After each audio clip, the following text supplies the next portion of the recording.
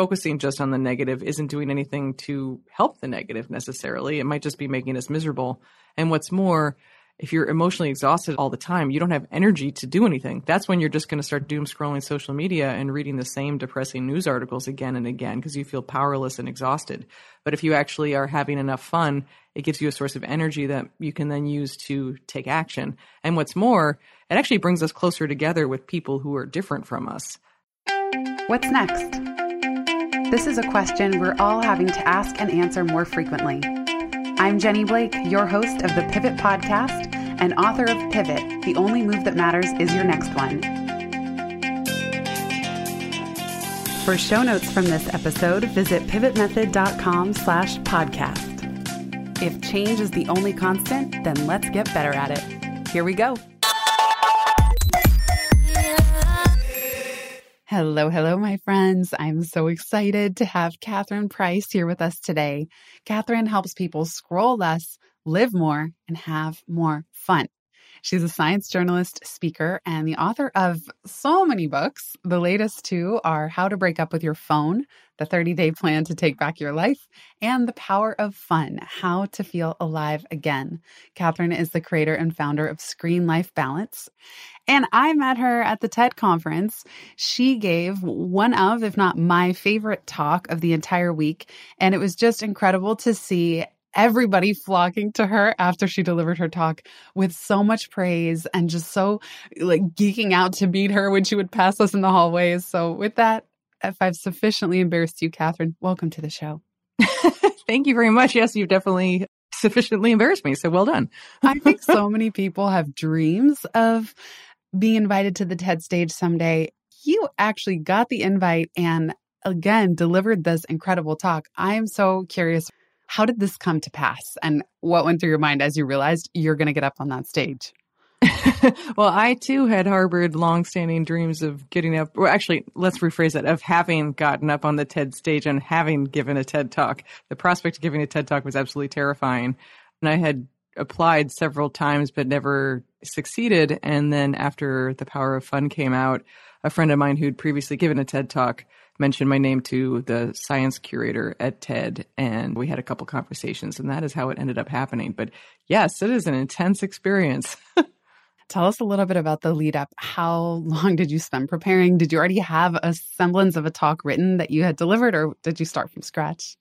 I started from scratch because TED was in April of 2022 and my book came out in December, and I hadn't done any speaking engagements really about it because of the pandemic. So I didn't have anything to build off of. So let's put it this way. I looked at my drafts folder recently and there were 53 different versions in there of the same 10-minute talk. And that's in addition to all the individual edits that I did to those drafts. Oh my goodness. I'm so rusty. I don't know about you because, I've been speaking so much less the last few years. I don't even think I could give a regular talk very well right now if I was back in person, let alone one with this much pressure. Oh my goodness. So tell us about, were you just rehearsing all the time leading up to it? How many days would you say you were in a speaker prep boot camp? I think I was invited sometime in late February, and so I had March to write the talk and prepare. So that was pretty much all I was focused on in March. They were really supportive, though. I've never actually had an experience with a speaking engagement or a writing engagement for that matter where I felt so supported and so much a part of a community as I did with the TED experience because, you're in a group of people with a specific curator who helps you write and edit and practice your talk.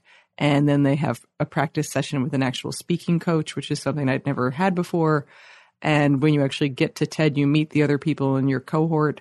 And there are rehearsal rooms that you can go to that actually have a red carpet that you can stand on and you can invite other people to listen to your rehearsal. They really try to hold your hand through the whole process in a way that was very comforting and very helpful because it's obviously very terrifying. I can imagine. How did it feel when you walked out onto the stage and saw everybody? It felt very surreal. My particular session was hosted by Meg Ryan, so that alone was very surreal. When I did my dress rehearsal, I was like, oh, who's in the audience? Okay, it's, Chris Anderson, and oh my God, there's Meg Ryan. I had to refrain from making any references to When Harry Met Sally. I'm sure she's so sick of. So it was very surreal. And I think one of the challenges was that it's hard not to have an out-of-body experience when you're on the stage. But if you have an out-of-body experience, then that can throw you off. So hopefully it was not obvious, but there definitely were 2 spots in my talk where I lost my spot for a second and had a full-body adrenaline rush. Thankfully found my spot again. But it's just interesting because it's like, what's the worst that can happen? They edit the talks and the audience is incredibly supportive and literally cheers if you lose your place. But I just obviously didn't want that to happen. So I'm grateful it didn't happen visually. But inside, there were a couple of moments of panic there. Yeah, and there were people. I remember Bryce Dallas Howard was giving her talk. She totally lost her place.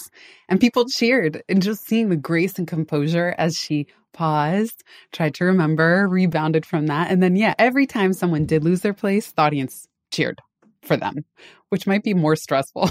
I like the running joke of, I need a drink of water, because right. You could go get a sip of water. Also, I will say, I didn't think it was really a thing for your mouth to go totally dry when speaking. I've never had that happen to me before. And I kept being like, this auditorium, it's so dry. And if the air is so dry, it's so dry. And then after I did my talk, the next day, no problems with the dry auditorium air. It's clearly just stress hormones. Yeah. And that full body adrenaline rush, like you said, there's already going to be adrenaline pumping when you get on the stage, but let alone when you forget your place. I didn't notice that in your talk even once, let alone twice.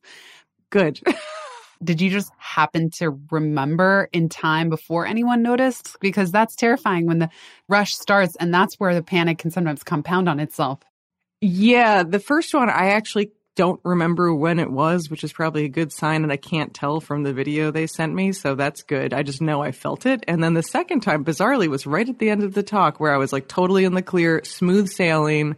I was just supposed to finish it, and thankfully I got a laugh right before I lost my place. And that moment when people were laughing is when I was able to get it back. But you can see there's a slight tell in the video where I push my hair behind my ear. And when I watch it, I'm like, oh yeah, that was that moment. Again, thankfully, I don't think that if you weren't me, you would notice that. But anyway, I just wonder, in other people's talks, even if it seemed to go smoothly, if other people were having the same kind of, oh God, kind of moment. So I'm trying to reframe it to be I found my place. It's okay. That should be a success. I found it, instead of being oh my God, I almost completely blanked. Well, it makes for a good story, certainly. I had a lot of imposter syndrome in different moments attending the conference. I felt okay, I'm an author, speaker, podcaster, but we're here not only attending with people who are curing cancer and developing vaccines and putting people on the moon, and then let alone if I were a speaker, I was sort of projecting, but so many of the talks tackled such serious crises of our era. Did you at any point have imposter syndrome as a speaker or as an attendee of your talk is on fun? Because I was also reflecting after your talk that yours was my favorite. And then I was wondering, I'm thinking, isn't this so interesting that of all this content, the one we really need, the one that people really resonated with, the one that people were hooting and hollering and coming up to you in the hallways was about having more fun. So it's just I'm so curious, your thought process and journey around the content itself, whether it's a TED Talk or even writing the book. Yeah. I'm laughing because I had a very funny moment the first night when we had dinner as a group, the science cohort. And, I'm a science journalist, but I am not a scientist. And obviously I wrote a book about fun. And I sat down next to this guy and I was like, oh, so what is your talk on? What do you do? And I should note this person has subsequently become my closest friend from TED. So it's kind of funny to reflect back on now. But he just goes very dryly. He's British. He was like, oh, I'm rewriting the code of DNA to synthesize new life, essentially. And I was like, oh, so you're God. Okay, great. Right. And he's like, how about you? And I'm like, I'm talking about fun. And inside I was just cracking up because I was like, this guy is literally creating new forms of life. But then I think what was wonderful is, as I said, he became my closest friend from TED. And I think that it was neat as a speaker to recognize that even the most accomplished people who were speaking and the people who were the most intimidating on paper, everyone was nervous about giving a TED Talk. So that actually, from the perspective of being one of the speakers, I think was really helpful because any imposter syndrome I felt, I also knew that a lot of people that I would think would be the people who would not have imposter syndrome at all. Maybe they didn't have imposter syndrome, but they were also most of them nervous about getting on that stage. So that was actually really comforting. I can see that. The topic of fun is such a good one. What really grabbed me is I had just come out with Free Time, and I talk a lot about flow and deep work. I love your definition of true fun versus fake fun.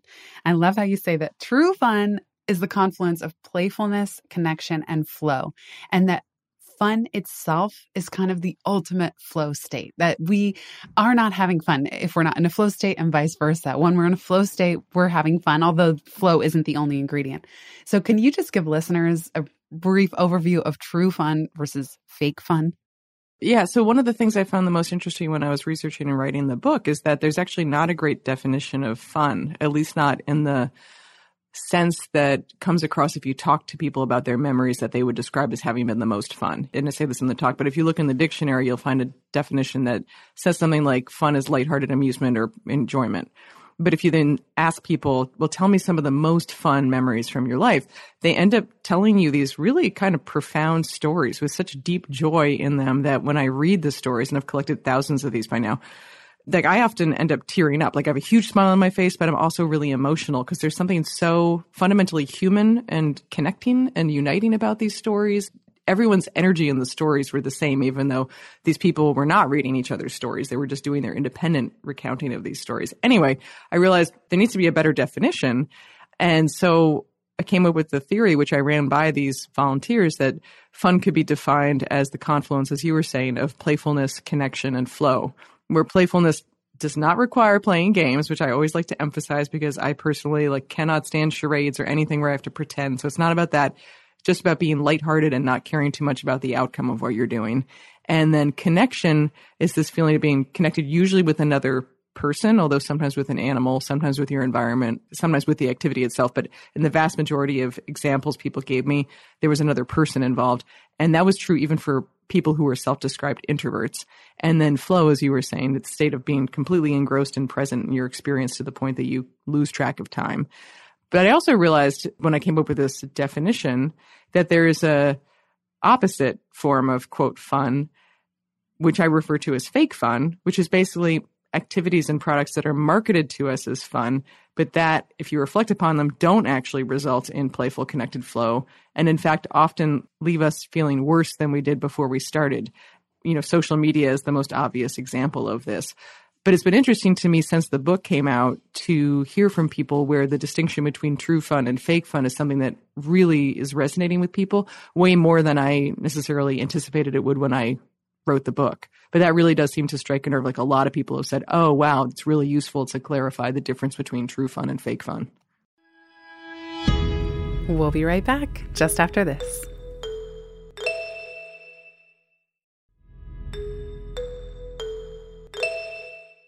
One of the elements of fake fun is what you call polluted time and also self-judgment.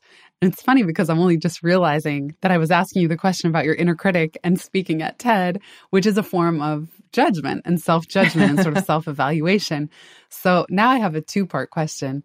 Did you have fun giving your TED Talk or was it a little too fraught? And what do you think it is about fake fun and social media? Tell us how this self-judgment thing comes in, and then also examples maybe people in your fun squad have given you of where it's gone completely.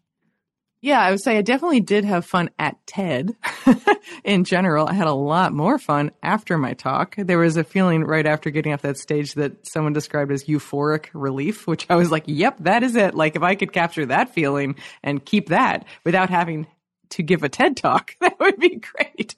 But during the talk itself, it was very interesting because I think it was just this, it's the most pressure-filled speech I've ever given. Everything else feels easier now. But in the moment itself, I was vacillating between being in the moment and then, as I was saying, having this kind of out-of-body feeling of, oh God, I'm giving a TED Talk. Those moments were bad. Being in the moment was much better.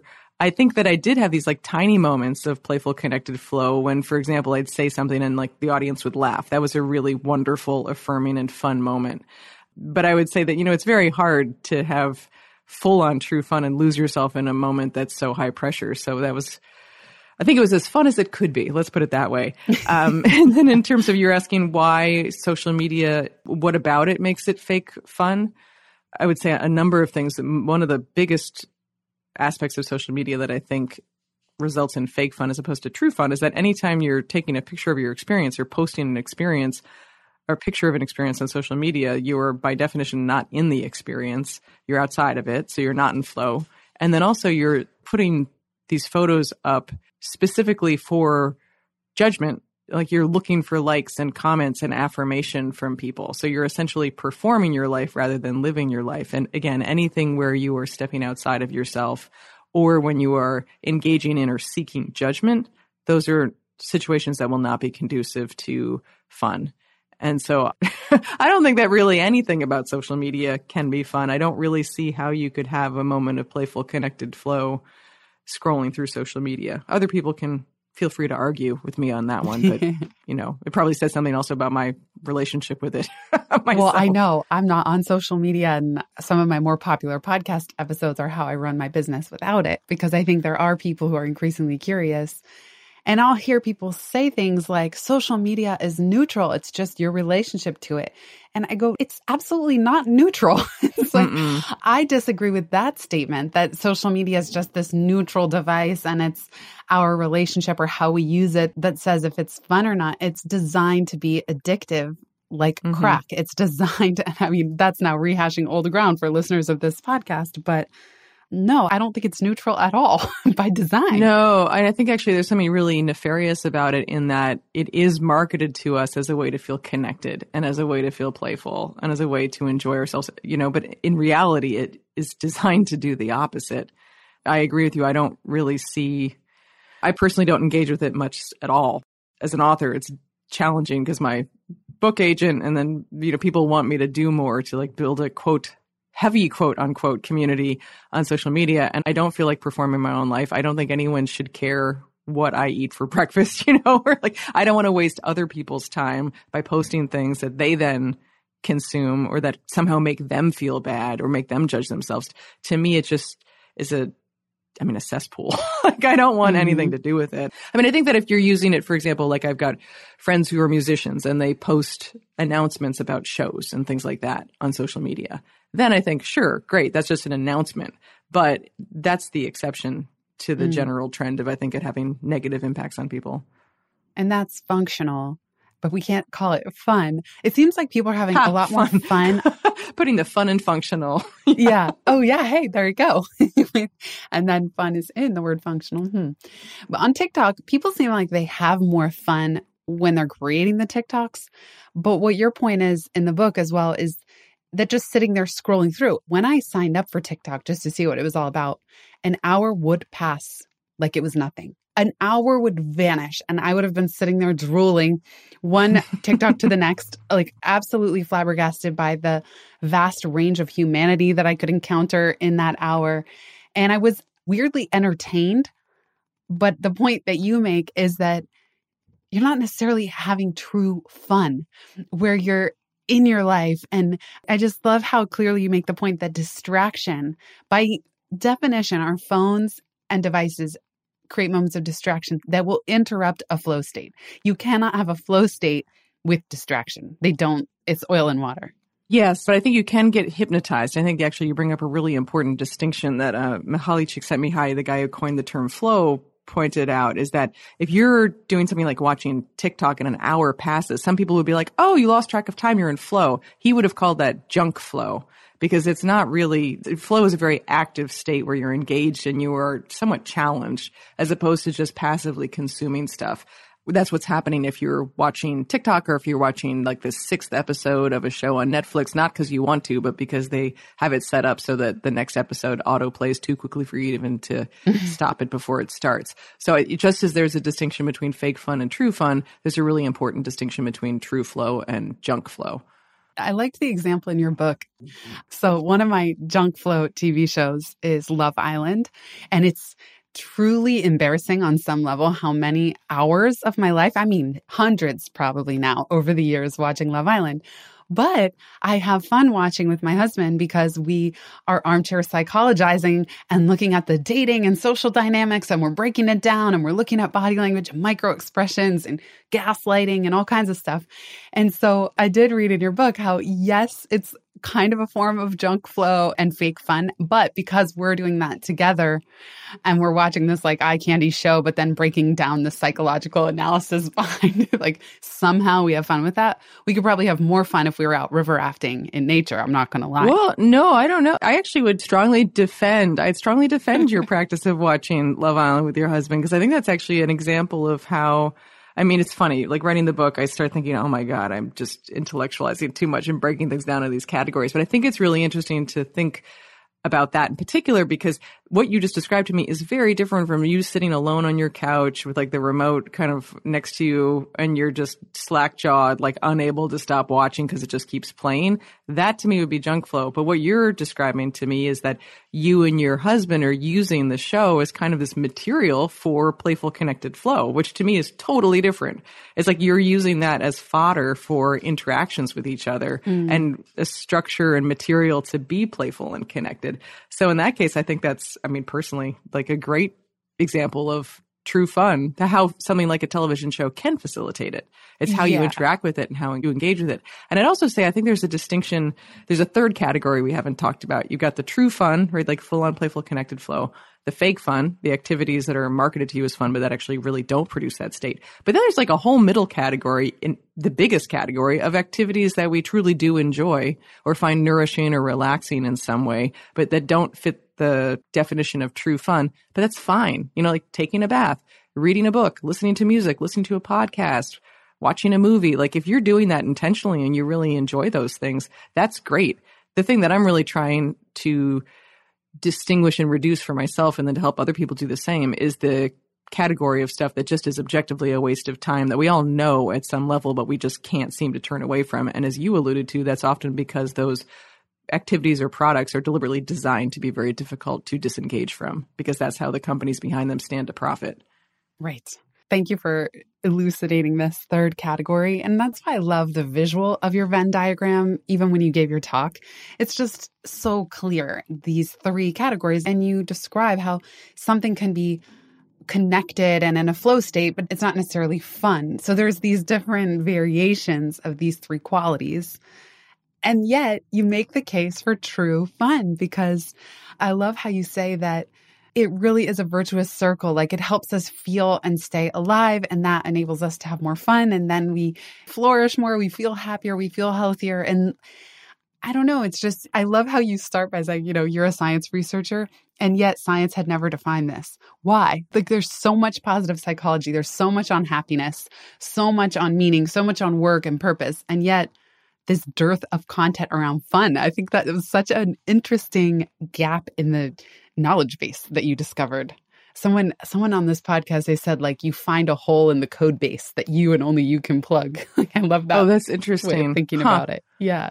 Yeah, it was very interesting to see that there was so little on fun. I think I had to cut this from the actual talk, but one of the top hits when I looked on PubMed for research studies about fun, that it came up with, and at the time I first did this, it was actually the #1 hit. Now I think it's lower, but it's, it was an article that said putting the fun in fungi, and it was about toenail fungus. And I was just like, okay, that's not the fun I'm talking about, but that's fascinating. And I just couldn't find, I think maybe like one or two actual studies about what I would consider to be anything close to the fun that people were describing to me when I surveyed them. And I think it's for two reasons. One is that, as we've discussed, there isn't really a very good or precise definition of what fun is. You know, I don't think my definition is like the only definition. We use fun in all sorts of different contexts. It's very hard to pin down. And then second, like if you're in charge of allocating money for research grants, are you going to give the money to the research study about cancer or about fun? You know, like going back to the imposter syndrome type thing. It's just not something that's going to be at the top of most people's priority lists.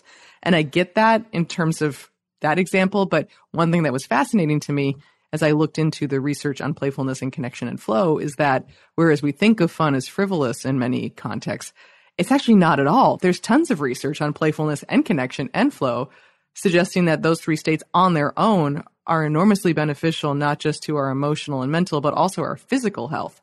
And I think it stands to reason that if they're good on their own, they'd be even better if you combine them. And that's certainly what I've learned anecdotally from people. Yes. The mushroom fungi thing is so funny. And then also you were saying, no, you don't have to go learn pickleball or bake sourdough in order to have fun. Like all these kind of internet memes about what looks like fun, but may not always be. You reminded me of an important point that I wanted to make in my talk, which is that so often if you ask someone, oh, what do you do for fun? Or what is fun even? They'll give you an activity. They'll say something like pickleball or water skiing or like something that they enjoy. That's kind of our default. But one thing I came to realize is that fun is a feeling. It is not the activity, by which I mean like you could love tennis and often have fun playing tennis, but anyone who plays tennis, I don't play tennis, anyone who plays tennis would be able to tell you there's some games that are much more fun than others, even if it's with the same people. So there's an element of serendipity to it. And I think that's really important because it helps free fun from being associated with an activity, which is a good thing because in many cases we think we can only have fun if we're doing specific activities that we associate with fun. If you're not on vacation swimming or whatever, then you can't have fun. But fun is the feeling that results from certain experiences. It can result from anything, like very unexpected things, trivial things, can result in moments of playful connected flow. So for me, it was really useful to tease out the distinction between fun being associated with an activity versus fun actually being a feeling that certain activities are more likely than others to generate for us. I love that you mentioned serendipity because I think that's one of the qualities that I most love in my life and when I encounter it. And when I have fun at a conference like TED, it's usually the serendipity aspects of who I run into, who I meet, who I just crash into walking around this big donut conference center, things like that. Like we actually did get a chance to talk at the closing night party. It's like this dance party. The lights are off. Other. Yeah, we were both right by the exit, like 1 foot out the door. Yeah. I didn't have nearly as much fun at the quote fun closing party as I did just, again, walking around the donut in the morning, having coffee with someone or colliding with people. It's just so interesting with serendipity.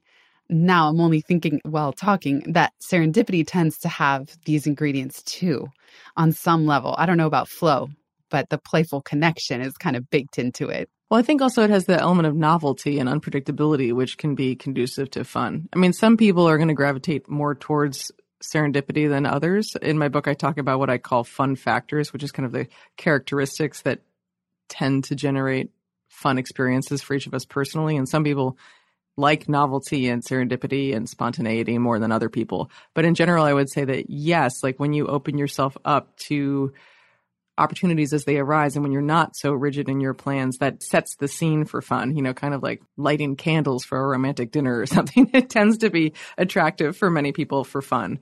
So I think there's like a balance to be struck where I think each of us has a personal collection of activities, settings, and people that are more likely than others to generate fun for us. And I call those fun magnets. So for example, for me, playing music with a particular group of friends is definitely a fun magnet. And that's useful information for me to have because I know that if I make a plan to spend time with those people, I am more likely to have fun than I would be if I did something else. So in that aspect, you can, to a certain degree, plan for fun or at least set the scene for fun by identifying the situations in which you're the most likely to have it.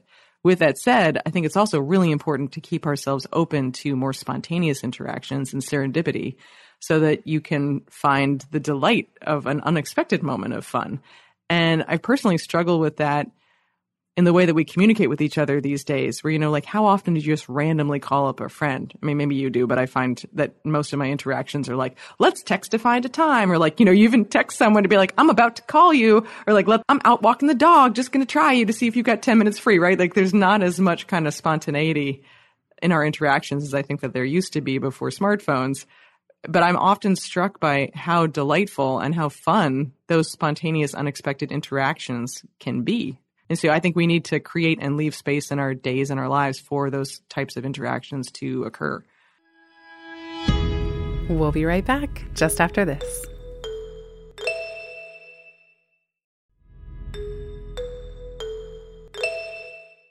I know you have a quiz of what's your fun personality type. Without being as deep in the research as you are, I could just say, don't you feel like some people are more fun than others? And then, so then the question is, you talked about becoming a fun magnet. And the research will say people have a different happiness set point. And yes, there is some wiggle room depending on what you actually do, positive habits you develop. Do you think some people are just more fun than others? Do you think that everyone can move the needle on their personality? I know you're saying it's a feeling, but is it also a trait where some people are just really fun people and then others that's just not their strength and they're like might be interesting, but they're not necessarily fun, and does it matter? I think it's both. I think that certainly some people are experiencing more fun than others, and certain people seem to be better at attracting fun than other people. And those are people that we call quote unquote fun people. But in my research, one question I asked people was specifically to describe someone in their life whom they consider to be a so-called fun person. And then I asked them to describe what about that person made them fun. And it was really interesting because, sure, some of the people were described as being very outgoing or goofy or, just kind of like typical extroverted characteristics that you might immediately assume had to do with being fun. But there were a lot of characteristics people described that did not match that. They'd said things like the person always makes them feel comfortable in their presence, or they're up for anything, or they make everyone feel included and listened to and heard. And that really stood out to me because, first of all, none of the traits were genetic in that case. And also they were traits that introverts actually excel at. So there wasn't necessarily the need to be extroverted in order to be, quote, a fun person. And many of the characteristics people describe were characteristics that each of us has the capacity to develop further. So I think that while we each might have different fun set points, just as we have fun happiness or set happiness points, there's definitely room to move the needle. I think each of us has a different kind of intrinsic desire and need for fun. Like I definitely am realizing the more I think about it that I have a deep need for socialization and fun. But with that said, I think that if people want to build more fun into their lives, or rather invite more fun into their lives, there are things that each one of us can do to make that more likely to occur, which include things like going out of our ways to adopt the improv comedy mindset of yes and, kind of going with the flow a bit more, making a point to help other people feel included. You don't have to be the person who makes jokes. You can be someone who just laughs easily. That actually helps everyone around you have fun, which is going to make you have more fun too. We can all work on letting go of our own perfectionism and self-judgment. That's hugely important for becoming more quote unquote fun and having more fun. And we also can do and try more new things, even if they're small. Trying to have more fun shouldn't feel like a burden. So many of us are struggling with just feeling overwhelmed all the time. So I'm not suggesting that people should add this to their to-do lists, but we also do have more leisure time than we acknowledge because we fritter away a lot of it on things like Instagram. So if you're able to reclaim some of the time that you in your heart of hearts know you're actually wasting right now, you may find that there's more time for you to do or try stuff that you're curious about or interested in. And I found that the more new experiences that people expose themselves to, the more opportunities they will have for playful connected flow. You also can just notice moments of playful connected flow you're already having, because I think that many of us are already having mini micro moments of fun throughout our days, kind of sprinkled throughout our days. Like you were saying when you were walking around the TED Oval and just having a cup of coffee with somebody and probably laughing and having a fun conversation. Like that's a moment of fun, but we don't necessarily label it as such. And so it kind of drifts by unacknowledged. So I think there's a real benefit in noticing and naming those moments as they occur throughout our days. And then also once you start doing that, you might start to recognize that there's actually a lot more opportunities for you to help create moments of playful connected flow than you realized. There was an example that I think this is in one of my 53 drafts that didn't get used for the TED Talk, but I was talking to someone who was saying that he had, as he put it, 2 full hours of true fun doing nothing more than just sitting on a park bench with his nephew, and they were trying to catch leaves as they fell off of a tree. Maybe I did put that in the talk. I don't remember this point. But anyway, I was like, oh, that's amazing, because basically that was free. He didn't have to go anywhere. All he needed to do was open himself up to the possibilities that were already around him. And in this case, he was literally grabbing them out of the air, which I just love that he made the metaphor literal. But long story short, I think, yes, we can move the needle on how much fun we're having and whether we think of ourselves or are perceived as a, quote, fun person. But I don't think that everyone necessarily cares as much about it as other people. Well, I love what you brought up. It's not just the funniest, most exuberant, extroverted people that are fun. You can be a fun person. Going back to that thing of suspending judgment of yourself and others that you say, that the Fun Squad said, the people they had fun around weren't judging them. It was like a judgment-free zone. And in fact, part of the reason I signed off social media was because I kept judging myself and others. It like perfectly put me into compare and despair and judgment mode. And I just don't think our brains are meant to be seeing quite as much of other people and what they have and what they look like and what the latest lip fillers and things. Also, it's such a non-true version of people's lives. No one's posting photos of their emotional breakdown they had in the bathroom. Like, they're just posting pictures. Or if they are, that becomes performative as well in its own way. Totally, which is so weird. So weird. Yeah. So I just love that part of having fun is shedding those layers of self-judgment and distraction. Again, going back to that junk flow and polluted time, like these things that just, we're interrupting fun flow states in a lot of ways and probably just reducing some of that. We will generally have more fun in our lives and have that, as you say, fun just isn't just a result of human thriving. It is a cause. Like this isn't just some afterthought. I say the same thing about free time. It's not just some afterthought. What are you going to do in what little free time you have? It's a mindset. It's a way of being that cultivates this as a priority, not just on the sidelines.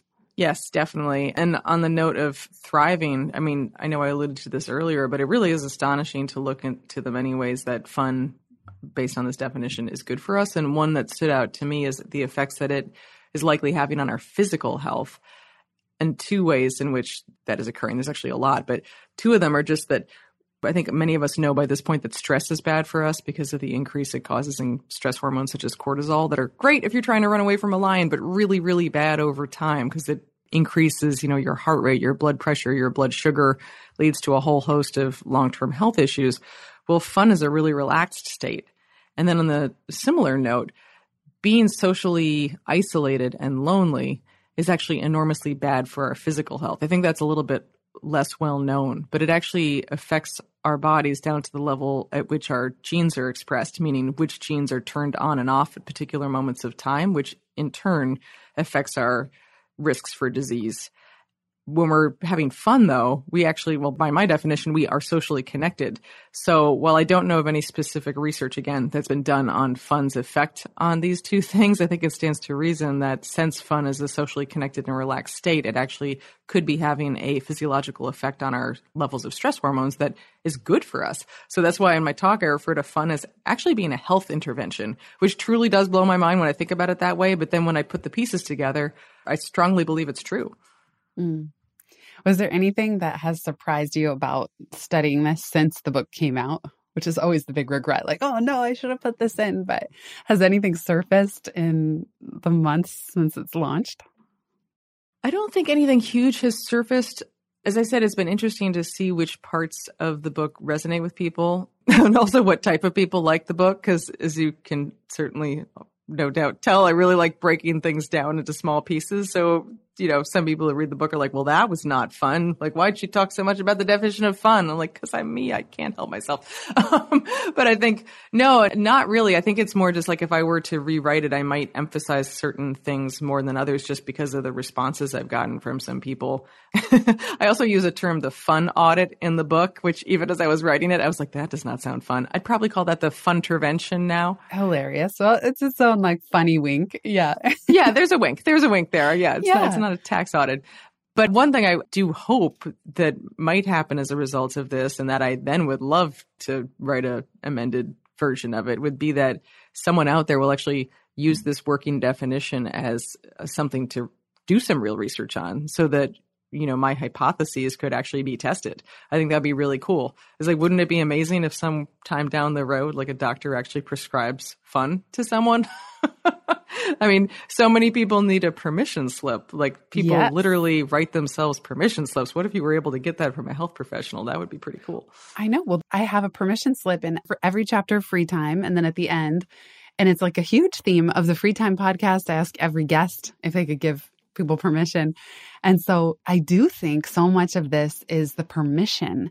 Again, it's so not about adding. Sometimes it's the permission to just drop some shoulds, or I just love the idea of doctors prescribing fun. If only imagine all the kids with ADHD that are just desperate to have fun, that are being medicated just because they have so much energy, Oh, Yeah, I think in general, I mean, there's definitely, I forget what it is now. I've heard some anecdote about doctors actually prescribe. It was like prescribing and behavioral interventions that are not what you would think. So I actually don't think it's out of the realm of possibility for that to happen. So if there are any doctors out there listening, like maybe think about it, because geez, people have such difficulty giving themselves permission to have fun. And just to expand on that a bit, I think it's very interesting that so many of us feel that we don't have permission to prioritize ourselves and our own needs and our own mental well-being, or to just enjoy our own lives. That's really interesting to reflect on, because I think too often we think of life as being this zero-sum thing where we think you can't possibly be someone who cares about fun,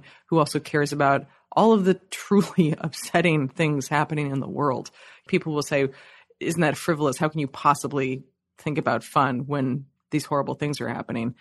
I think that's interesting to reflect on, because focusing just on the negative isn't doing anything to help the negative necessarily. It might just be making us miserable. And what's more, if you're emotionally exhausted all the time, you don't have energy to do anything. That's when you're just going to start doom scrolling social media and reading the same depressing news articles again and again, because you feel powerless and exhausted. But if you actually are having enough fun, it gives you a source of energy that you can then use to take action. And what's more, it actually brings us closer together with people who are different from us. I say this in my book, but like you can have fun dancing at a wedding with someone who has very different political views from you.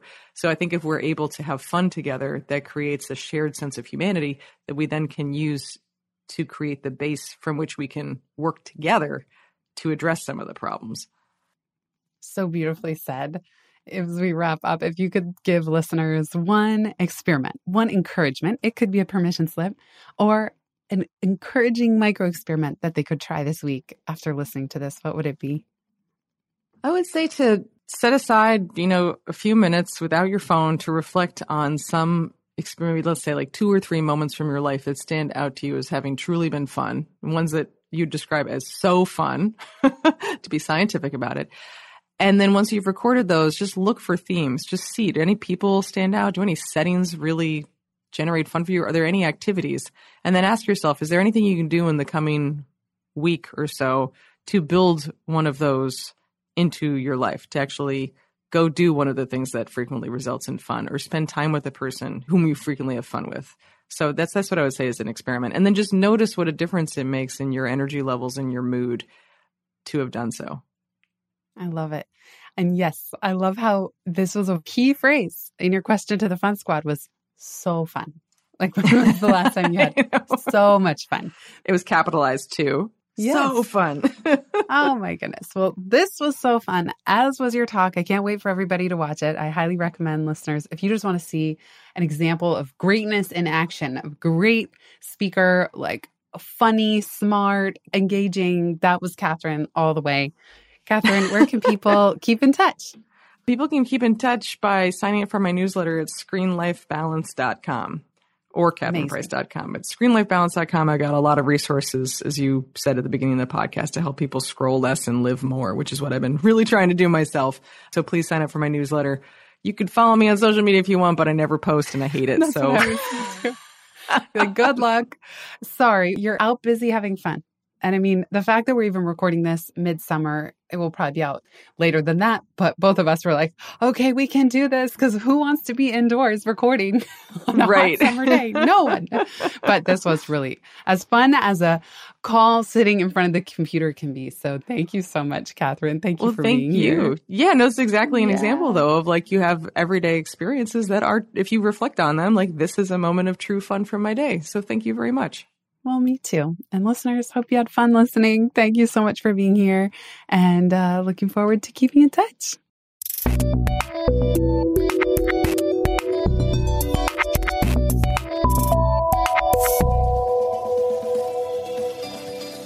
Thanks so much for listening to this episode of the Pivot Podcast. Make sure you don't miss an episode or my insider tips and templates by signing up for Pivot List, a curated twice-monthly newsletter where I share the inside scoop on what I'm reading, watching, listening to, and the latest tools I'm geeking out on.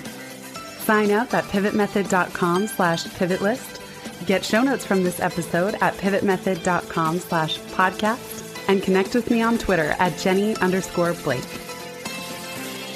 Remember, build first, then your courage will follow. Hasn't it always?